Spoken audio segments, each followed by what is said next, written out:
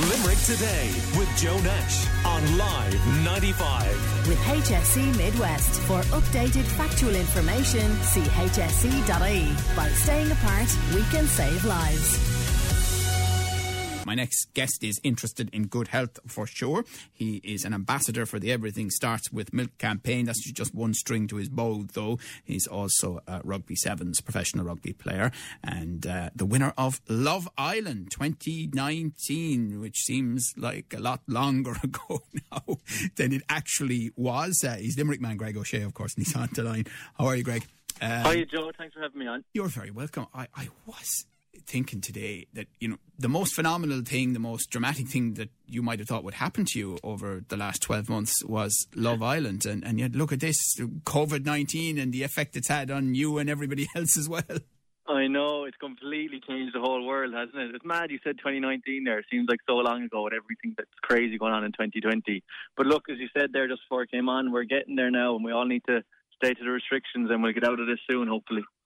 And what's the impact on what you're doing day to day and week to week right now, Greg, of what we're going through? What's the impact on me personally? Yeah. So I actually was finding it grand at the start. It was kind of nice to move home to Limerick and be back with my family and seeing everyone. But then I kind of got into a bit of a lull where I couldn't see a finish line. But then, do you know what? I kind of copped onto myself and realised people have lost their jobs and people are sick and I'm young, healthy and I'm training away. So it's not that bad and there's bigger problems in the world, especially with everything that's going on with Black Lives Matter and the whole lot. So I've nothing to complain about. And the thing about Rugby Sevens, Greg, you could argue that it's a model, isn't it, in ways? You know, you don't have the same level of contact that you do in the 15-person game.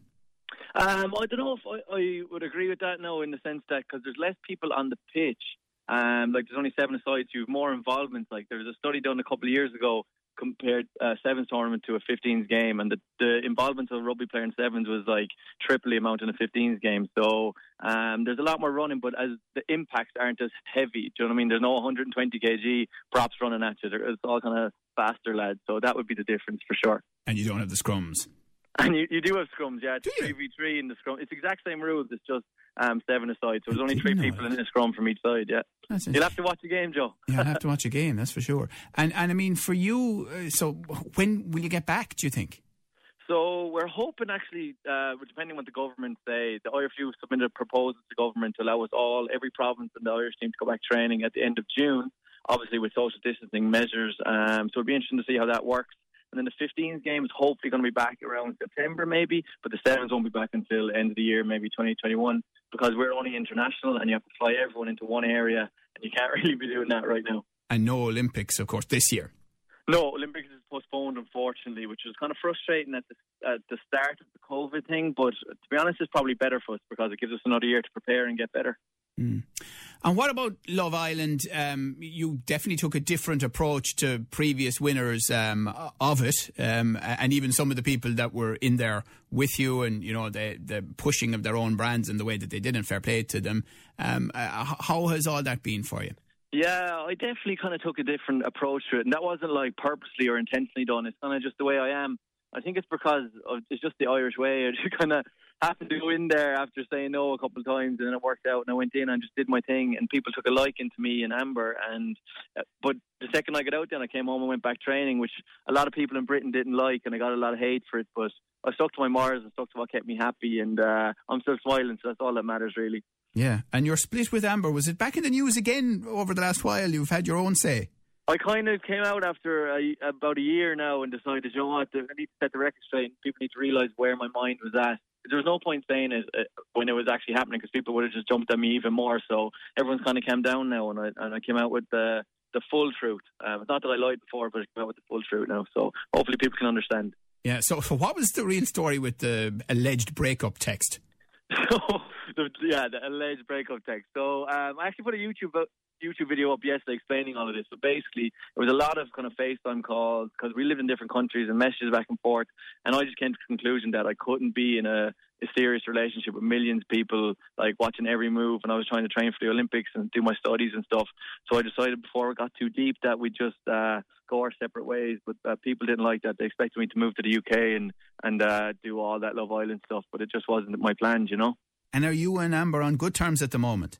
We spoke privately, and we said that we probably could have handled the situation a little bit better, but we've no hard feelings toward each other, and we wish each other the absolute best. So people didn't kind of realise that. So it was nice to tell people that we have no problem with each other. So I don't know why everyone else cares. Yeah. And Greg, I mean, do you think if you and she had, met each other in completely different circumstances, that there might have been a relationship?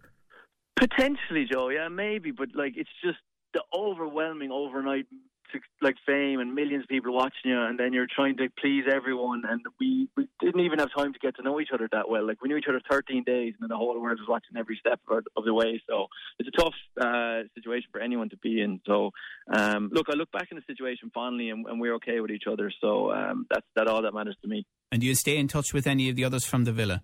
A couple of them. I stay in touch with a couple of the lads like Jordan and Michael and Ovi. I don't know if you know those names if you watched it yourself, but there was 36 of us that went into the villa, so you can't stay in contact with everybody.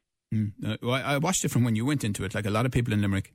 Oh, I appreciate that. Yeah, I think it kind of made it relatable for a lot more people seeing an Irish lad in there.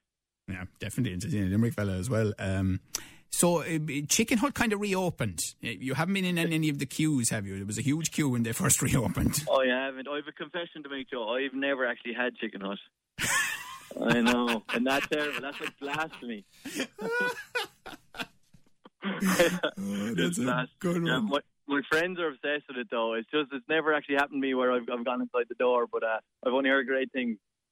So tell us about the Everything Starts with Milk campaign that you're an ambassador for, Greg O'Shea.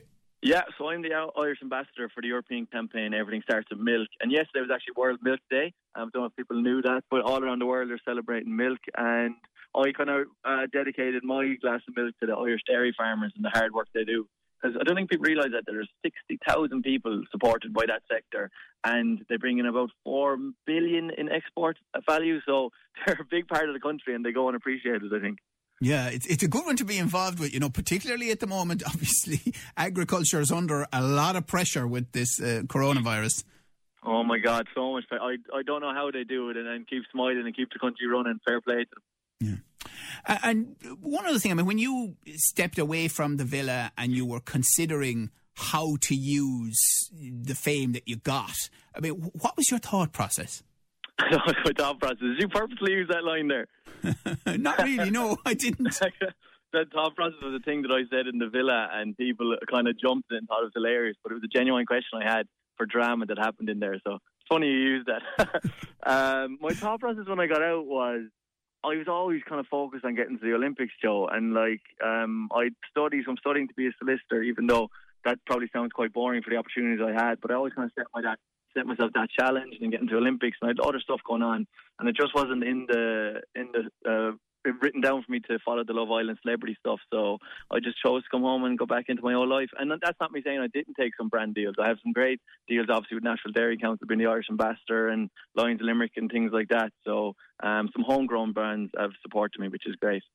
So do you think maybe 5 years from now, and who knows where any of us will be in 5 years, and I accept that you may end up in the legal profession, and that this fame period is something you look back on fondly, but that you're happy enough to carry on? Yeah, I'm not sure, to be honest, because in the last couple of months I obviously was on a radio show myself, and I had a TV show myself, and I was kind of thrown into the deep end with that. Obviously you're a master of it, but I really was kind of thrown into the deep end, and I absolutely loved it. So I could see myself going down that avenue as well and getting another gig on the radio or TV and presenting. But who knows? I'm kind of trying to find out which option works for me and see what happens over the next couple of years. Who knows where I'll be? Yeah, and of course, our old pal who worked with us many years ago, Muireann O'Connell, you've worked with Muireann? I did work with Muireann, on the Virgin Media, the Lineout show, and she is brilliant. So she taught me a lot of stuff. So I'd love to get another gig now and learn some more. Yeah, she's great. She's great. And your dad, Niall, was good to us during the whole thing as well. He was on with us. And of course, he loves it, sure. Yeah, and your grandmother, Monica, God rest her as well. She worked with us in sales, and we were sorry about that. And of course, that was a very unusual situation for you, wasn't it? Because that happened while you were in the villa. It was, poor Monica, yeah. She passed away when I was only about 4 or 5 days into the villa, and ITV were very kindly let me fly home and they gave me the option of even not coming back into the show. But my family were like, why would you not go back into the show? Sure, you're only going to be miserable watching Love Island anyway. So I went back in, and it was just unfortunate that my grandmother didn't get to watch any of it. But the nurses said that they put it on the TV over the last couple of days when she was still around, and she would have heard it in the background. So that was nice to hear. It was lovely to hear. So overall, Greg, you sound like you're just delighted. You had a go at Love Island, and you took it for what it was, and you've enjoyed it. That's the thing, yeah. Take what you can from it, and then keep going. But don't lose your head. Keep your feet in the ground. Absolutely, yeah. Well, there's no risk there anyway, in fairness to you. Listen, well done to you, Greg. Thanks so much for talking to us. So it's the Everything Starts with Milk campaign. People should keep it in mind. You're an ambassador for that, along with the other things that you're involved in. And, that's going, yeah, 100%. We look forward to your ongoing success, Greg. Thanks so much for chatting to us this morning. Brilliant. Thanks, Joe. Thanks for having me on. Take care of yourself. Bye-bye. Greg O'Shea there. My favourite. Limerick Today with Joe Nash on Live 95. With HSE Midwest. For updated factual information, see hse.ie. By staying apart, we can save lives. With these fellas on the show a few weeks ago, picture this.